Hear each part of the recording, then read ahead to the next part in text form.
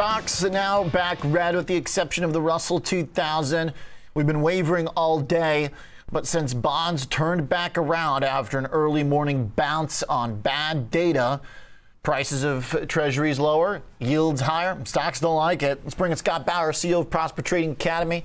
So, Scott, does it look like everything follows from bonds still? Do we connect the jump in yields here to stocks, to gold, et cetera, all the way down? We really do. And not just bonds, but the dollar also, Oliver. And I think the 3% number on the 10-year is really critical. It is just a psychological number. It's a big round number. However, the last number of times dating back, probably to 2018, that we have hit 3% on the 10-year, that has been a real inflection point for some pain in the marketplace. And yeah, we were up at 350, whatever it was, just last month or a few weeks ago. But we've been sitting 260 to 280 for weeks and weeks here. And this 3%, that's a number that the market doesn't like. And I'm afraid that if we see more bond sell-off, rates going higher here, and that 10-year starts to get maybe 315, 320, that's going to be an issue for the marketplace. It's going to be an issue for equities. It's going to be an issue for gold. It's going to be an issue across the board. So that's really what I'm looking at is really focusing on that 10-year. And I don't care if we're looking at, the inversion, the 210, whether it's 30 basis points like it is right now, or widens out to 45 or contracts to 20. I'm really focused on that 10-year. Really like what you're driving at there, because that ultimately is the question. Where does the sensitivity lie?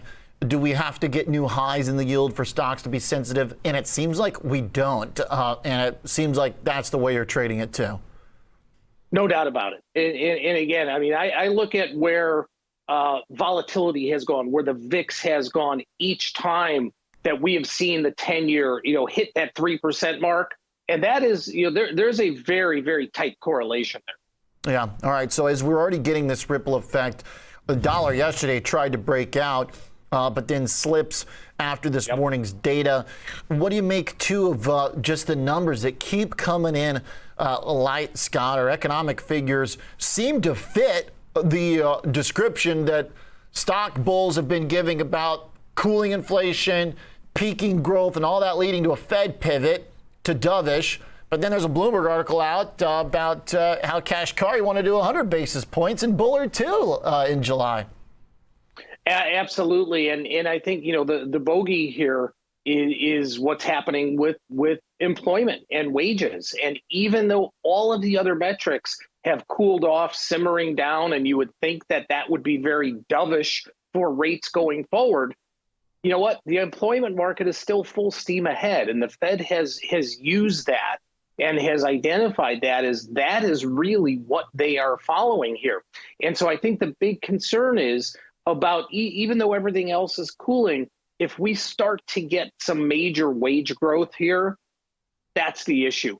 That's what the overriding issue for being put into a recession is here. And I think that's really why they're looking to potentially be a bit more hawkish than they have been. Now, I do think Friday that's what the street is expecting. They're expecting a hawkish Powell. And I'm just not so sure we're going to get that, because there's still a part of me that believes that he is going to speak to the market, rather than speak to, we've got to get this, we've got to just push and get inflation under control. So when you say speak to the market, you think he's going to address the way stocks have been rallying and that narrative is built around their pivot? You think he needs to try and draw a hard line? No, I actually think that he may come in less hawkish than what people think. So when I say talk to the market, he doesn't want to see this market, take a 2 to 5% hit because all of a sudden they didn't pivot. So I think he's got to be very careful. He's going to be walking a tightrope, as he usually is. And it just wouldn't surprise me, Oliver, if he is a bit more dovish than what people are expecting on Friday. Okay. All right. So speak to the market and maybe give it some of what it wants. We'll see how bonds respond. Thanks, Scott. Good conversation. You got it. Helpful for us fitting the pieces together.